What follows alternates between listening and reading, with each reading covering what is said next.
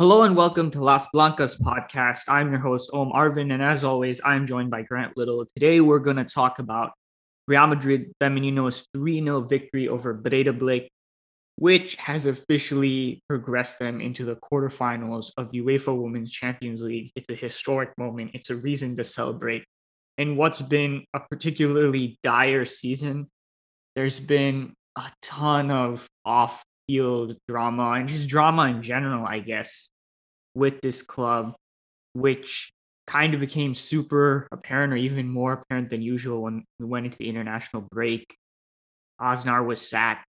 And then we had the match versus Villarreal, which no one could watch live besides the couple people that were at the stadium. There was a match. There was a recording of it actually posted online by a fan later on, which we posted on Las Blancas account. You should be able to find it on YouTube if you just search it correctly. So we can watch it now. But at the time, there was nothing, and so there was nothing on the pitch really for a long period, right, to talk about with this team, and so it was just a bunch of off field or just drama stuff to discuss. Right, there was the really bizarre tweet by Esther's agent, which I'm sure most of you have seen by now, trying to claim that a goal that was given to Naikari was actually Esther's, and it was just a super weird moment that was just like, what is going on here? Like, there was something that I think went more under the radar, but Kasi not being included in the squad for the Champions League may or may not have to do with her not being vaxxed, which is obviously a problem if you're going to do European travel, which was this was more rumor. There was a source backing it up. I'm not sure how much to read into that, but I thought it would be kind of remiss if it wasn't brought up, given how strong Grant and I's stance is on taking the vaccine. So just to say that with this team, there has just been so much exhausting discourse around everything, almost like everything that's not about stuff on the pitch, because we'd reached a point where everything was in shambles, right? Dressing room, the relationship with the coach, to the point where it just felt like, okay, us getting, failing on the pitch had almost become what more is there to talk about, right? Grant, we were running out of things to talk about. So it was a really welcome relief to finally be able to watch our first match under Alberto Torrio live. And it was a victory. The second half was tricky, but overall, largely comfortable victory. Grant, how did it feel to be able to just sit back and watch the football again? Yeah, it felt good. Normally we're excited about the quality of DAZN, and I don't think this is any fault of their own. The weather was absolutely atrocious in Iceland. It made it a little hard to watch, but ultimately I was happy with how they came out of the gates. They came out strong, got an early goal, which is really crucial when you just look at kind of how hard it was for the goalkeepers to kind of catch the ball. I think the Breidablik goalkeeper eventually realized that she's better off punching or tipping, because if you try and catch that ball in the snow like that, it's just going to slip out of your hands. And when the conditions are like that, it takes one mistake, one counter attack, and you're down. So I was happy to see the team come out with good energy, get an early lead, and kind of dominate that first half and put it to bed early, because in situations like that, things can get tricky and weird things can happen. So I think it's quite difficult to take away grand talking points from this match for a number of reasons. One definitely is the conditions, which just complicated a lot of things, right? There were a bunch of misplaced passes, and it's hard to tell how much of the sloppiness, for example, from Pere or Zornoza in certain instances was just sloppiness, or the fact that the ball was not traveling properly on the ground as more and more snow fell. So that was a huge factor with everything. There's another one, which is that if the commentator was correct in his information, the one I had on the English feed for the zone, matches in Iceland are over, because this is the weather they expect, right? And so their women's team Breidablik was training against the men's youth side and stuff like that to be able to stay match fit, because they didn't have any competitive games coming into this one. So I mean, obviously, it's really difficult to take stuff away from against Breidablik, right? This is the team we smashed 5-0 when we were playing under Osnar, right? So there's that. There's also the fact that like this is only Torio's second game in charge. So there are some tactical observations I've had, and I will mention them, but just as usual, like keep in mind that it's going to take a while before we really understand what this team looks like under him, right? And then another thing I've forgotten, and there'll just be endless number of things to caveat this with, but right, Aslani is back, Cardona will be back. Like there's just so much different in this specific match, and there will be a lot different in specific games going forward. Like as I said, it'll probably take to like January, maybe even further for us to like or I said February on the last podcast, probably that maybe even until March, where we're actually able to sit back and be like, okay, this is what we think this team looks like. This is Torio's preferred 11. This is his tactical style. This is, whether we think it's good or bad. But anyway, we have the starting 11 versus Breidablik. Any surprises for you, Grant? It looked like he had a tiny bit of rotation, right? Corredera came into the side. Maite was on the bench, but fairly standard, right? Yeah, I think so. I think, like you said, a little rotation, nothing really to write home about, especially knowing that it is Breidablik. All respect to them, but we did win the game 5-0 last time. So I wasn't going to really take too much out of whatever the starting lineup looked like, especially with Barcelona coming up on the weekend. Yeah, I think there was a little bit of thinking about Barcelona ahead, which, by the way, if I'm correct, will be broadcast national television in Spain, which is like we've won, but at what cost type of thing, because it's going to be tough to watch Real Madrid. Like Jenny Hermoso put 5 goals past Misa in the first 30 minutes, but I guess that's good for women's football. So yeah, I think there was even a sense in the second half that we were approaching things that way, which again, we'll get to. But a fairly straightforward game, right? We go there expecting to win despite all the conditions, despite all the caveats. And it was a rough maybe first 5 to 6 minutes as everyone was adjusting to the conditions. Or like 5-6 misplaced passes, right? So 1 per minute. And we weren't really settling in until we did. And we started to build towards goal. And then Aslani gets a really early goal, kind of like some action off of a set piece. And then Aslani gets to the loose ball, and it's a brilliant finish into the top corner. And then that first half is complete easy dominance for us. So SofaScore does statistics for the UEFA Women's Champions League, updates them live. In the first half, 68% possession to 32% in favor of us. 15 shots, 7 on target. And if you look at the Breidablik column for everything, it's just a bunch of zeros. No shots for them, obviously not on target, no corner kicks. And it was just everything was going our way. 10 shots inside the box. Who kind of stood out for you in that first half? I think I know who you're going to say, but I just ask as a formality. Do I only give one, or can I give a couple? You can go multiple, but like I guess I was asking who is D1, but I think that's it's obvious. Aslani, right? I mean, right, so, yeah. Comes back, scores 2 goals. I think what she added in the middle of the pitch is maybe even more vital than the goals that she adds, which obviously, we need goals and we've struggled to score them at times, but her ability to filter things centrally, to drift out wide to either flank and create these little webs or these triangles, to link up, her ability to turn and go forward. It's all things that we've been missing. And I honestly kind of forgot what it was like to have her playing in this forward line or this midfield, but it makes it so that the team, whether it's playing poorly or it's playing well, has this extra dimension and is able to attack in these different ways. And it also adds this other level of individual brilliance that can get you out of all kinds of things.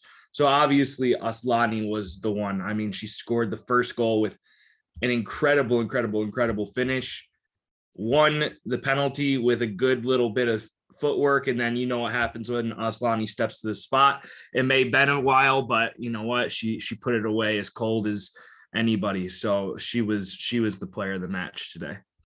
And you wanted to talk about other players, or was that just a question, like whether you were allowed to talk about it was a little bit of a question, but it was a little bit of I can mention other players as well. I thought Athenea had a really good game. I don't know how you're pulling off some of those nutmegs, some of those touches, the changes of pace on a turf field that's covered in ice.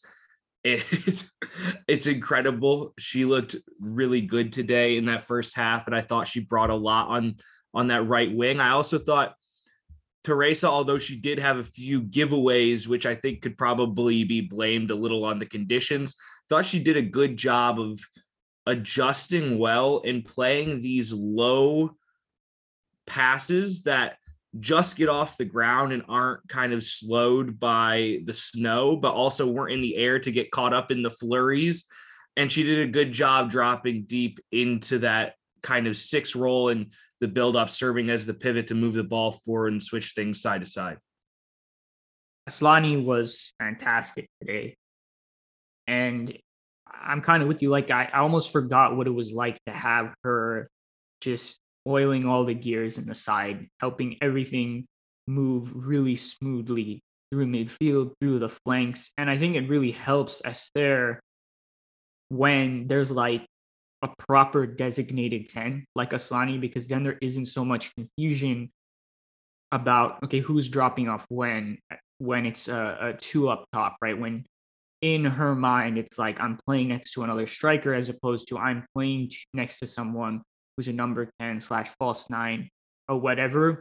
The way the Esther Aslani dynamic looked much similar to what we see with Spain when Esther's playing with Jenny, and Jenny is like the alpha, right? The one who drops off and everything. And I'm not saying it's the exact same dynamic, right? I don't know what their personal relationship is like, but it was like all of that linking stuff, all of that dropping off. It was super clear that that was Aslani's job. And Esther did come off to the left, especially because most of Aslani's touches were on the right in the first half, and Esther linked things there. But it's one of the more limited roles I've seen for her. And she didn't have, like, I think the most amazing game. But I think when playing with Aslani, right, this is a really positive sign because we want Esther to be the person occupying the defensive line, especially if the wingers are going to be as wide as they were today.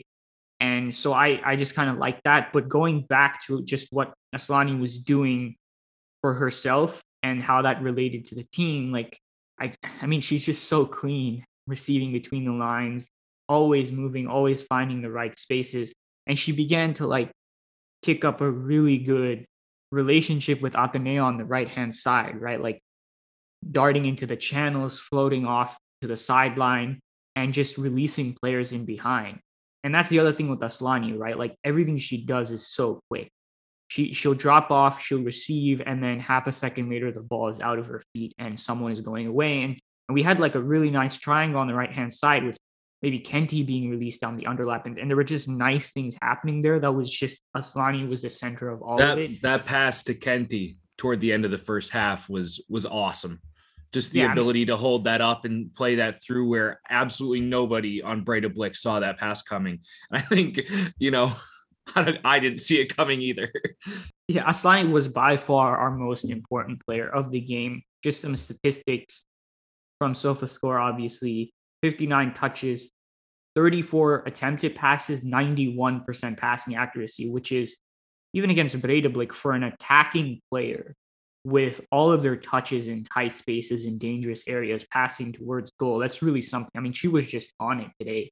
3 key passes, 2 out of 6 successful dribbles, 2 shots on target, 3 were blocked, and obviously 2 goals, right? Like it was just a really sharp, clean performance. It's like if you wanted to show someone in a game what Aslani is about, this would be one of the games you show them, right? Because she got all that stuff outside the box, the way she just improves our ability to circulate, play through a defense. And then the fact that she also has the box component of her game, right? Like she's like Benzema in the sense that, like, yes, she'll live and spend most of her time outside the box, but somehow she finds the time to also get into the area and create shots from good locations. And she was just really, really fantastic today, especially in that first half. And I think she was the reason we won the way we did. You know, I mean, I'm certain even with a different lineup, we would have come out there and won. But given the conditions, and maybe based on how the second half went, possibly could have been a little tougher, but with Aslani out there, like the first half was just a cruise. It was easy. In terms of like, I guess, broader tactical points, and saying this with like extreme caution and with like a great degree of uncertainty, I thought it was interesting that Juan Zornoza was the one pushing up higher than Tere in most possessions, which is like kind of the flip side of what Osnar was doing. Like, I mean, he's generally enjoyed pushing up Tere higher, but Claudia, when paired with her, has tended to be the deepest ball player. And so that was interesting. But the bigger point, I think, was the fact that the double pivot was rarely in the same line.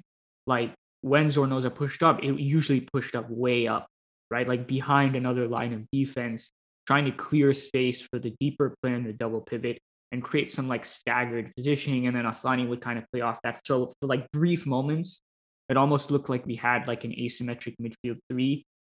So that was interesting. Whereas under Osnar, the double pivot, it tends to be just like a much flatter line.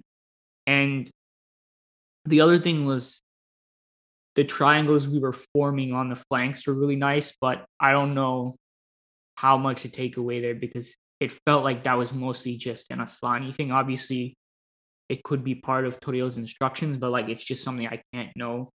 And without being there in the dressing room and the tactics are given out, you need to like wait multiple games to be able to see patterns and things that are consistent. Then you can go and say, okay, this feels like a change. I don't know how much to take away from that. It's something I saw in this game. It's something to keep looking out for, like how well we are able to connect play on the wings, overload areas, and play through defenses. Whereas a lot of times, maybe in the Osnar era, it was just like the fullback and the winger, and they were kind of on their own and they had to make things happen.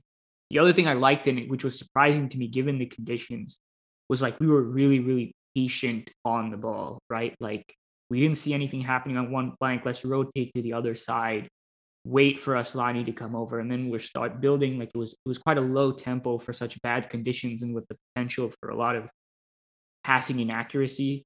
And so those are just some tactical notes I had. Yeah, I had the same thing, especially about that second point.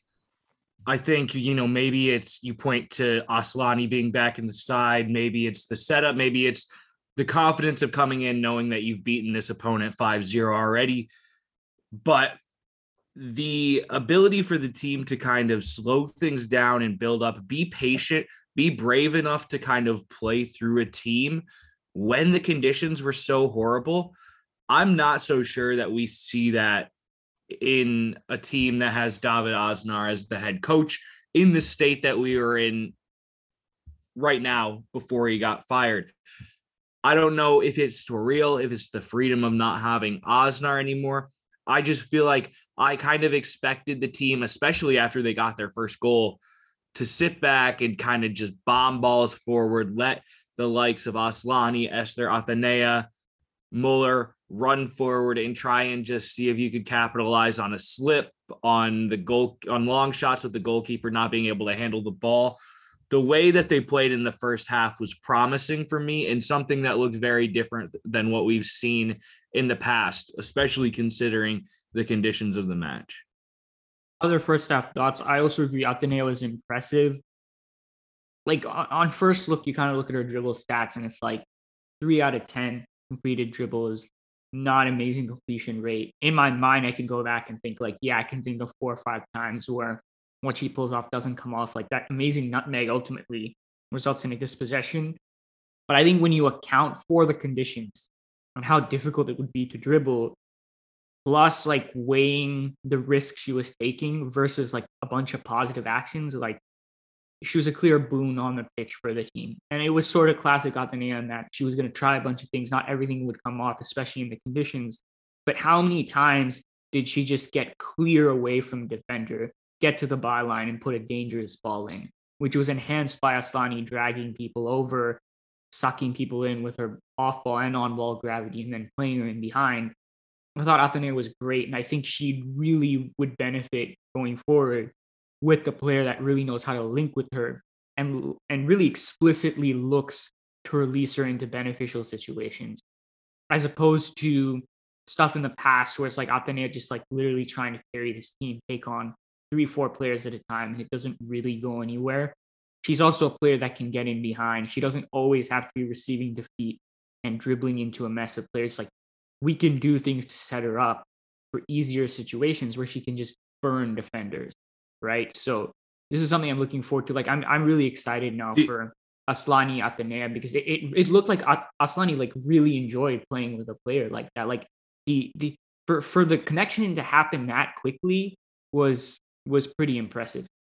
The Athenea took that touch in the 25th minute where the ball kind of came, and I think it was Aslani who played the ball. It may have been someone different, but she took that touch with like the outside of her boot, and just immediately she was 15 feet away from her defender. It ended up turning into a shot over the bar by Zornosa, but that the ability to do that when, I mean, in the first half she had like short sleeves and shorts on. I mean, like she had to be like basically an icicle in this terrible, terrible condition on turf with ice, with snow. And she's able to take a touch that perfectly to set her up to be able to get into the area. That touch blew me away. And that's the kind of thing where even if Athenea goes 3 for 10 out of dribbles, that's why you want it, because she picks the right time. And when it comes off, it's such a net positive as to when it normally doesn't come off that it's a risk you're willing to live with. So Muller goes off in the 57th minute, and I don't really think there's much to talk about her in the second half, which I don't think is really her fault. So let's just, I think, if we have anything to say about her, let's say about it here. But what do you think of her performance? Because she did get on the ball a decent bit, even though the attack flowed mainly through the right. But she wasn't as involved in a ton of like chances created. So what do you make of her involvement today and playing off the left, right? Because we've seen her thrive as a striker a lot. She had the hat trick versus Breidablik playing up top.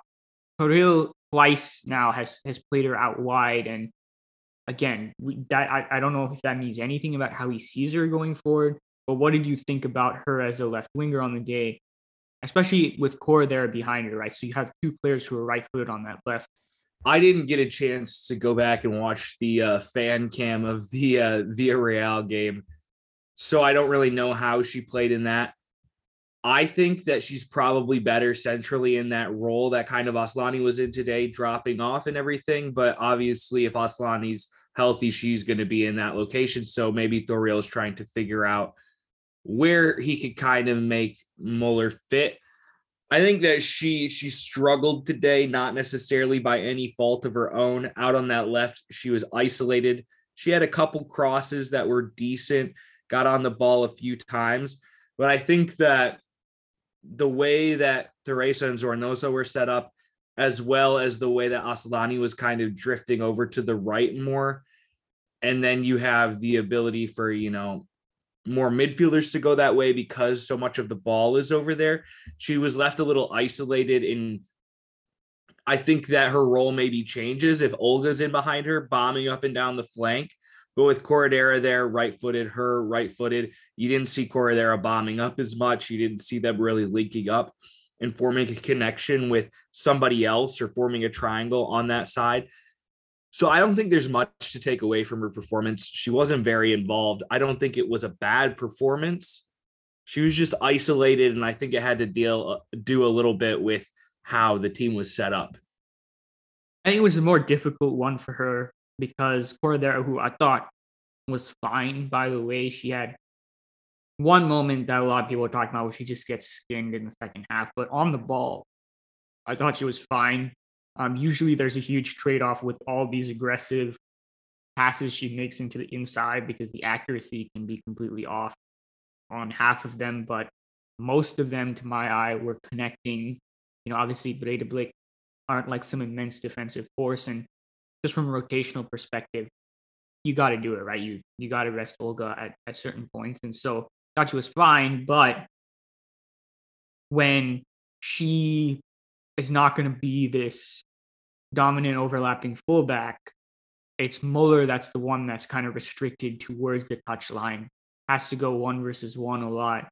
And her footwork was actually like quite nifty on 4 or 5 of the time she set up against a defender. It's just that like she just seems to lack that little bit extra injection of agility and explosiveness after she kind of like unsettles a defender with her footwork. And so in all of those instances, she just couldn't quite create that clear separation. And so I'm really interested to see how Torrio manages this moving forward, because I do think she can play out wide, but I do think that has to be as a player that has freedom to come inside a lot more. And it just doesn't really match as much with Cordero's like skill set and how she wants to position herself as this pseudo inverted fullback, because she is a capable dribbler and carrier, especially into space, especially when she gets going and she can reach her top speed. But like from more like slightly stationary positions, trying to create that separation, it just doesn't come as easily for her as it does Atenea and Cardona. So she's not necessarily going to dominate a game just with 10 dribbling attempts from the touchline, going at someone and putting deliveries into the box, right? It's a little bit more subtle. It's a little bit about her, more about her off-ball movements and receptions that make her who she is and has made her valuable so far this season. So yeah, I just think it was interesting to see like she was doing well in certain instances, but it was just like she almost couldn't do enough. And I probably just something to keep an eye on. And yeah, I mean, I'm not sure what Toril can do actually, because not only is Aslani back, she's back playing like this, and they pretty much seem like similar players if you were to play them up top. So yeah, it's a tough one. And with Cardona, we'll talk about in the second half. Like Muller probably isn't even in the starting lineup anymore. So No, yeah, but I think you're right. But also, Aslani needs to rotate. Like we've talked about how we right, yeah. haven't been able to rotate. So to be able to maybe bring Muller Hansen off the bench in that same role so that you're not completely messing with the system if you don't want to, like that's a huge sub to be able to have, or a huge person to be able to give Aslani rest while maintaining kind of a similar dynamic, which I think is something that we didn't have and we struggled with without Aslani early this season and last season when we were forcing everyone to play like ridiculous amounts of minutes. Muller might see her the rest of the season as like a heavy rotation option. And how Toril manages that with also rotating Naikar and Esther will be super, super interesting. So there's a lot to look forward to. We can get into second half stuff now, right? Yeah, I think so. All right. So second half, I think it's safe to say that the performance wasn't anywhere near the same. So we actually had more ball possession, which I think is probably down to like the last 15 minutes. So 76% to 24%. But everything else was a lot more even. So 9 shots to Breidablik 6, 2 shots on target to Breidablik 3, 3 corner kicks to Breidablik 2. So it was a bit more even. We were still the better side, but for a bit, especially the first like 20 minutes, it was kind of ugly. And I want to know why you thought that was the case, Grant. Obviously, the weather conditions were only getting worse. We're up 2-0, right? So the players and probably the coach are thinking, like, how hard do we really need to go? But was there something else? Was there something Breidablik was doing? Was there some players like really falling off in that half that led to that? Or is it just. I think it was a state of game state and conditions on the end of Real Madrid. But to start the match, Breidablik dropped really kind of a lot deeper than I expected them to, in kind of a 4-5-1 in the first half, and just let us have the ball, maybe trying to just park the bus for the whole match. Obviously, that didn't work. We end up getting 2 goals through Aslani. And then in the second half, I think you probably have a coach who says they think the game's done. They think the game's won. We're down, so we have to do something, because what we did in the first half clearly didn't work. So I think that he kind of upped the line of confrontation, got them pressing a little more, especially when the ball went wide.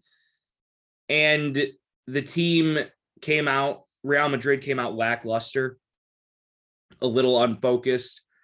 And then that combined with the difficulty with the conditions and the pressing made it so that it was a little harder to play through and establish that dominance that we had in the first half. So I think that Breidablik did do some things that kind of shifted the game, but it also had to do with game state. I think that's pretty much spot on. Breidablik like really came out with the proper aggressive press in the second half. And to be honest, I think we dealt with it quite poorly. Now, how much of that is down to the conditions versus our relative lack of interest compared to the first half versus the like just a general tactical trend over time of us struggling to build through a press, especially from a 4-4-2. I don't know. I'm not like a genius who can just extricate causation like that, which is why sample sizes are important to me. But, since we're talking about the match, I got to say that it wasn't that good.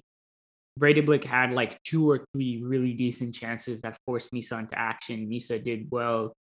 But yeah, it was kind of ugly for a bit. And I was just kind of sitting there like, well, I didn't expect this. But I was glad that Breidablik came out and pressed because in the first half, I was thinking, okay, the possession is fine. We're building the goal well. But this was also the case in the first match versus Breidablik because Toril twice now has done 4-2-3-1/4-4-2, and that was the primary formation he used with his old sides. What I wanted to see was like, what does this look like versus the press?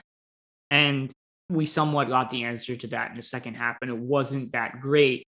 And in my opinion, at least, we didn't go back to being the better side until the 71st minute when Maite and Cardona came on, and then we were able to reestablish some control on the pitch, move forward regularly, score that third goal, and then see out the match.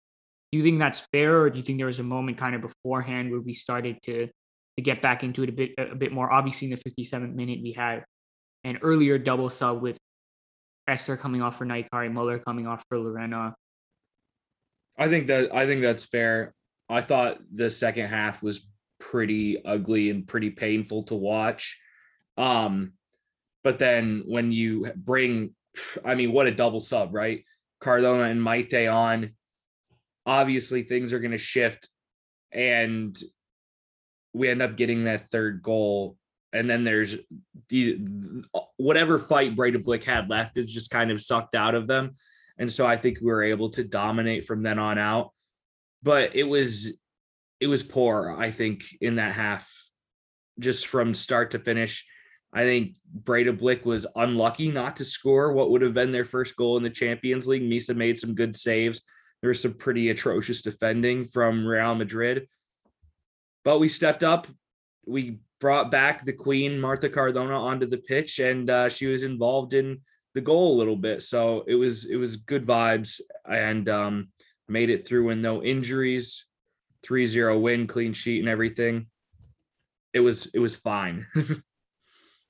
Yeah, how about Cardona? Like one of the first actions she has when coming on is to make this like 25-yard run from the right-hand side straight into the center of the pitch, put the ball into her left foot, and she skews the shot a bit. I'm actually surprised that she kind of like stopped, then shifted it onto her foot and went for it. I thought she was just gonna have a go on the fly like we've seen her do before, but that felt good, right? Like to see that, like her galloping out there, just blowing past everyone. And Oh, I think if it's not snowing, that's in the top bins. I mean, probably. we've seen Cardona do that how many times? That's the Cardona special right there. I was smiling beforehand, obviously. Like I really enjoyed Aslani's performance. We like Aslani on this podcast. But if there's a player I'm partial to, it's obviously Cardona. And like that was like just a wide smile for me. Like, yes, this is to see her come out and be that explosive, like right from the off. That's what I wanted to see. That felt good. And then after that, it was just kind of like, all right, let's no injuries. I don't want a Breidablik player to like even touch her. There was a moment, right, where she was fouled pretty hard, and Real Madrid Twitter did not appreciate that. But overall, like a really promising cameo that like I feel like it gives a lift to the team. Maybe this is just me like speaking with an inability to kind of separate my emotions from it because obviously it's with me, but when the best player from last season comes on and you see her just blowing by people and helping you get back in the second half, like surely that's a great feeling for everyone around you. It's like, all right, she's back, right? Like if we're in a tough moment, she can bail us out. We can just relax a tiny bit now because we're coming back. Like that was a feeling I'd probably have if I was a player on the team. Who knows? But those were some good vibe moments. Just Yeah. I couldn't help but thinking of if Aslani's playing like this on a real pitch that's not covered in snow, drifting to these sides. You have Athene on one wing, Cardona on the other wing, swapping flanks, linking up with Aslani. I mean, Olga overlapping, Kenti overlapping or underlapping. That's exciting. That's what we signed up for this season. I think having everybody back and healthy, and if they're going to play like we saw today, it's going to be a lot more exciting. We're going to see a lot more goals, and we're going to have two players who have been on this team before that know how to take the initiative when the team isn't playing well, take over a game, provide that moment of individual brilliance, which is something that we haven't really had. And it's super exciting. I'm disappointed that the upcoming game is against Barcelona because I want to see what it looks like against non-superhumans. But I'm excited, and maybe they can do something magical this weekend. Maybe they can. So some statistics from Cardona in about 20 odd minutes of play. One shot, obviously, 2 out of 3 successful dribbles, 19 touches, 10 out of 11 accurate passes, 91% accuracy, 1 cross, 4 out of 5 ground duels won, 2 fouls won. So she was making stuff happen in a short period of time, and that was very pleasant to see. The last substitution was right after the goal that Zornoza scored, 83rd minute. Lucia Rodriguez comes on for Kenti. I don't think there's really much to say about Lucia. Did you have more to say about the other 3 subs, Maite, Lorena, and Naikari? I didn't have much to say. I thought they were kind of quiet. The game was over. I didn't have anything that really stood out. I was also repping out the immediate reaction. So just I think maybe to support the point, Maite came on and helped bring calmness to that midfield again and help us progress past the press into the final third. 86% passing accuracy on 22 attempts just for to be able to get a relative sense of what that means. Zornoza was 83% passing accuracy and Teresa was 77%.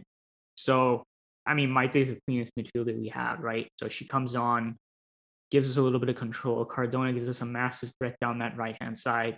Obviously, things are going to look better for us and we're able to get closer to goal. I didn't really have that much to say about Lorena. I thought it was probably a bit unfortunate for her that she plays on the right-hand side initially when everything starts going down the left. So she barely gets the ball. And then when she kind of has to like switch back again, kind of like the left-hand side, because Cardona goes to the right, everything starts going down the right. So she wasn't really able to get the ball.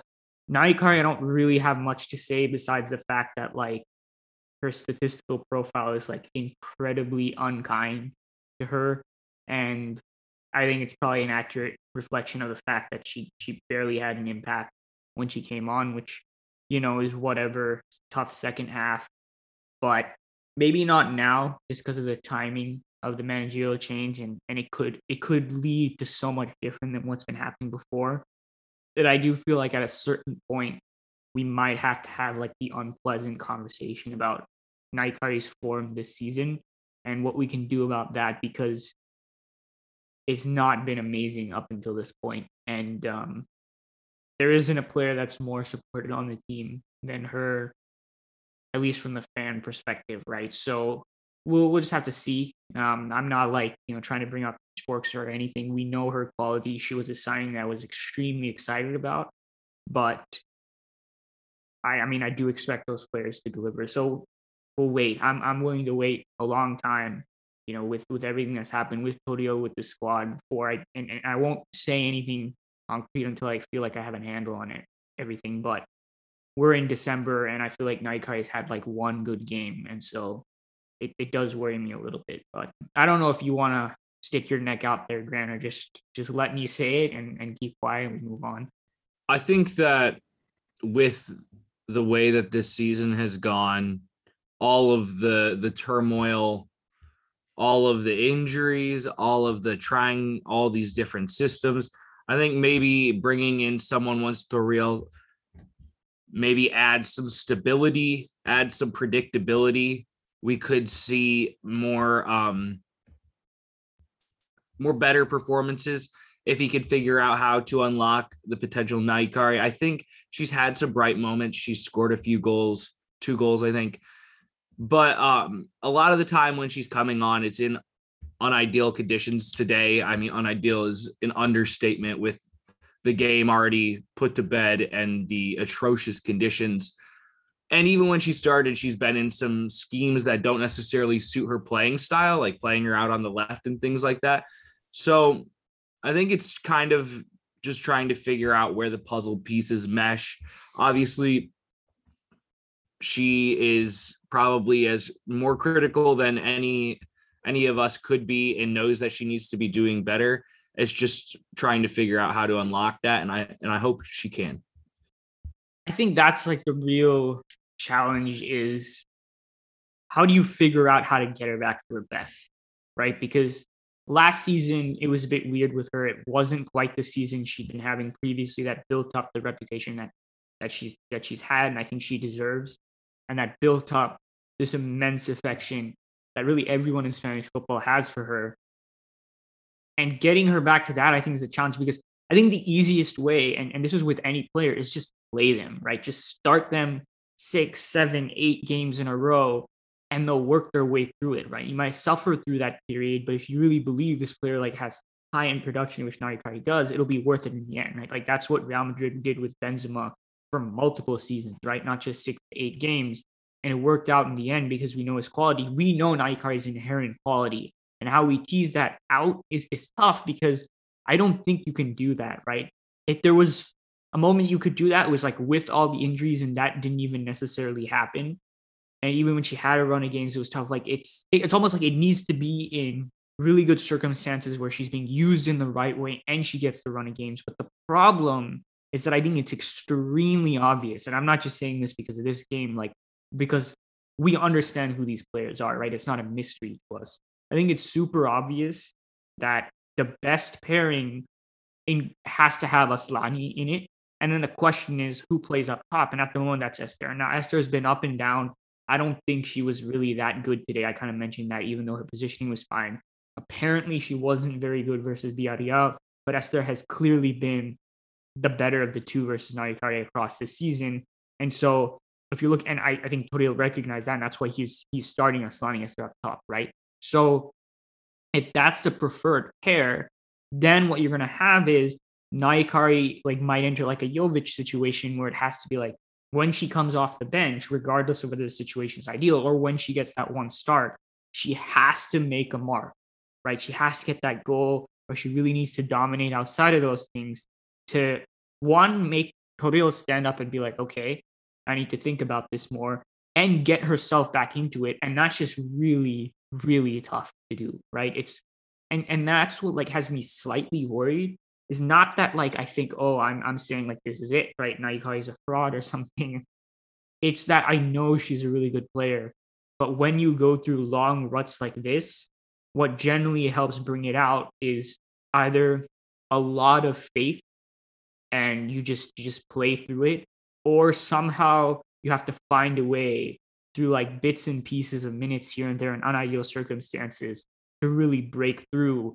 And I just think the latter scenario is tougher. So something to really pay attention to, and I think pay attention to carefully because I'm sure people will be talking about it, but be frank, I mean, I don't know how informative the discourse will be given like all the emotions surrounding it, but I am a little worried about it just because I think she's in a really tough situation.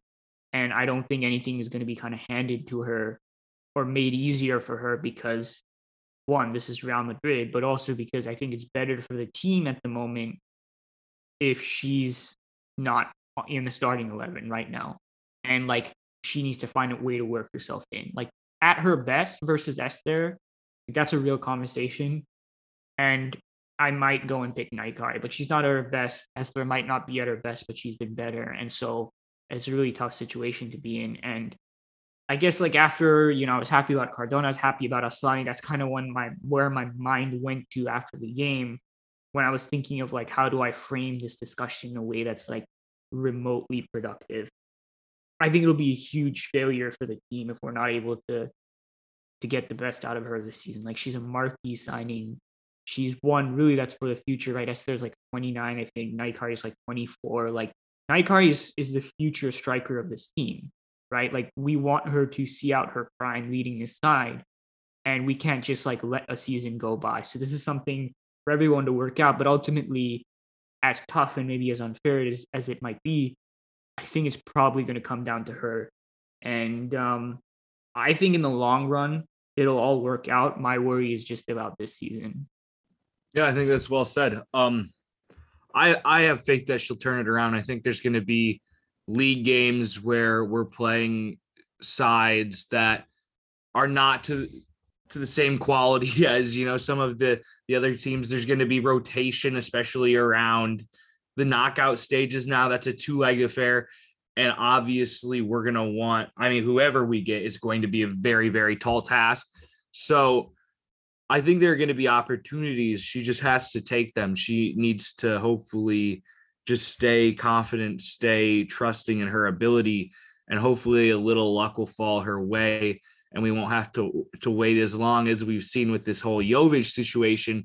But I think there could be a similar but sped up pathway where Naikari gets maybe a few runouts and flips the script, and all of a sudden she has her confidence back. She's feeling good about herself, and she's on a roll.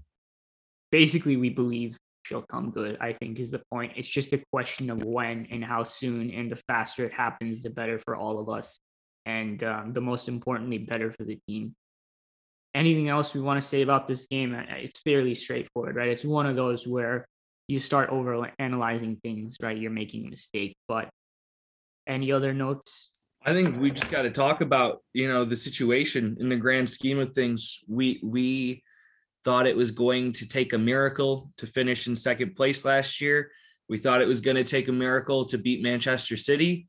We got a very kind draw in the group stage, and we're into the knockouts of the UEFA Women's Champions League, something that I don't think even the most optimistic of fans would have predicted if we were looking at it last season. So I think it's just important to realize, you know, we get so stuck into these situations because this is where we are now and we're fans, but it's important to remember just how far we've come in a short period of time. And it's pretty awesome that we'll be playing a two-legged Champions League affair with a very, very top side shortly here.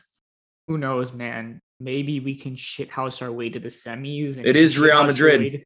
Shithouse your way to the semis. Like, it's right there. It's right there, man. So I think anything after this is a bonus, right? This was one of our objectives. Yeah, well, playing with house money at this point. Yeah. And so I'm like really just going to sit back and just enjoy the journey, because I don't expect anything from here, even if we're playing at our best, even if all the tactics are spot on. It's not just a question of like going up against superior teams, but also like the inexperience and other sides being better prepared for this moment. It's going to be over two legs now. So it's not just a question of being able to get a shock result, right? Like if we come up against Chelsea and we were able to like catch them out and we have a really good first result, then you're going to come up against Emma Hayes, who is a master of analyzing what happened in the first leg, fixing it, and then beating you in some way or the other, which is literally how Chelsea got to the final last season. It was them messing up the first leg, Emma Hayes looking at what happened, completely changing things around, and then beating everyone until you got to the unstoppable force that is Barcelona, right? So it's a completely different level of football, which we haven't experienced. You could argue, I mean, PSG, I guess, was the experience, and how did that go for us, right? So, yeah, I mean, I'm just going to enjoy that. Like I enjoyed watching Sam Kerr, like, absolutely deck that pitch and winning fan. There's a video out of it now. Oh my gosh, I have seen it. Yeah, she lit his ass up. Which absolute queen shit. Dude, I don't know why she got a yellow card. That's BS, man. This guy was strutting around on the pitch like he needed to get truck sticked. I think it's actually part of like the established protocols where like it's treated if a player attacks a fan in the stands, like it's treated as the same thing, which is bullshit, obviously. But like, so then the player would get a card. Obviously, that's dumb. and like the referee should be able to see the situation and make a better judgment call. But I do actually think that's like part of precedent, and so the referee didn't have much of a choice. That Well probably needs worth to be it. changed.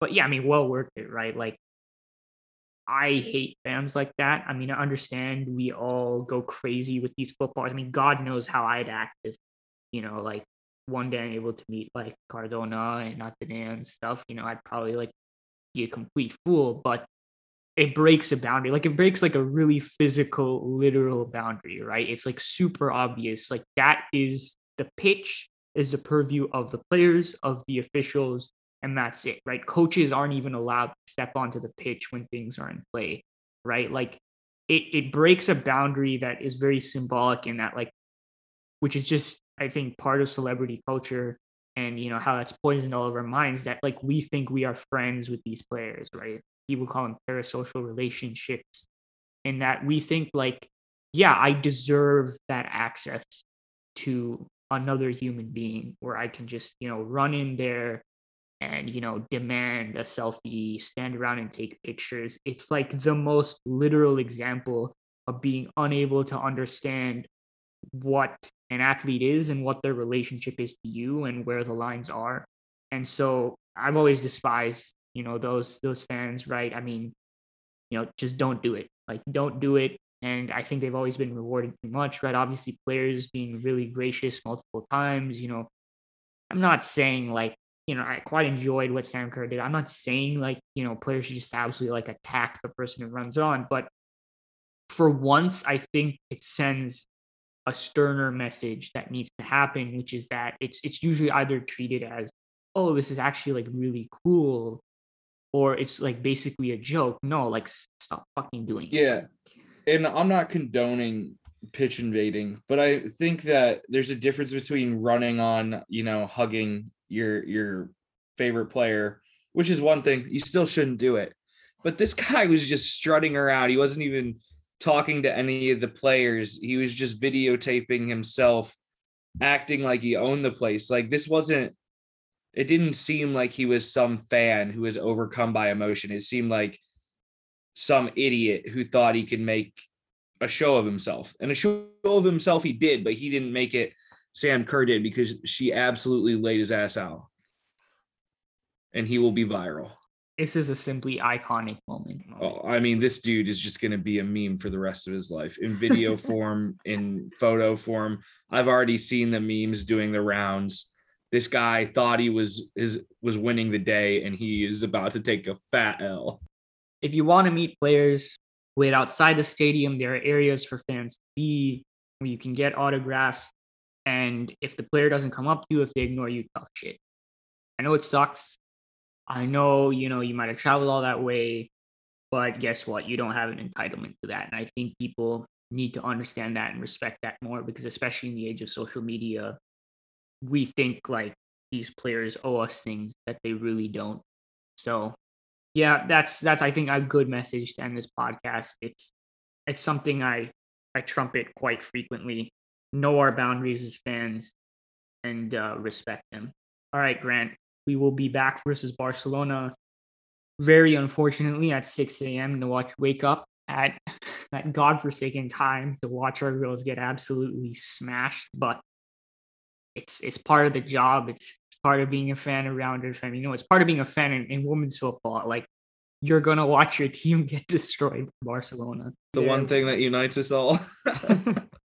Looking forward, I think we take what happens throughout the rest of the season as a bonus, right? We can fight our way back in the Champions League. That's a bonus. We can go farther in the knockout rounds. That's a bonus. I think there's a sense there's a lot less pressure.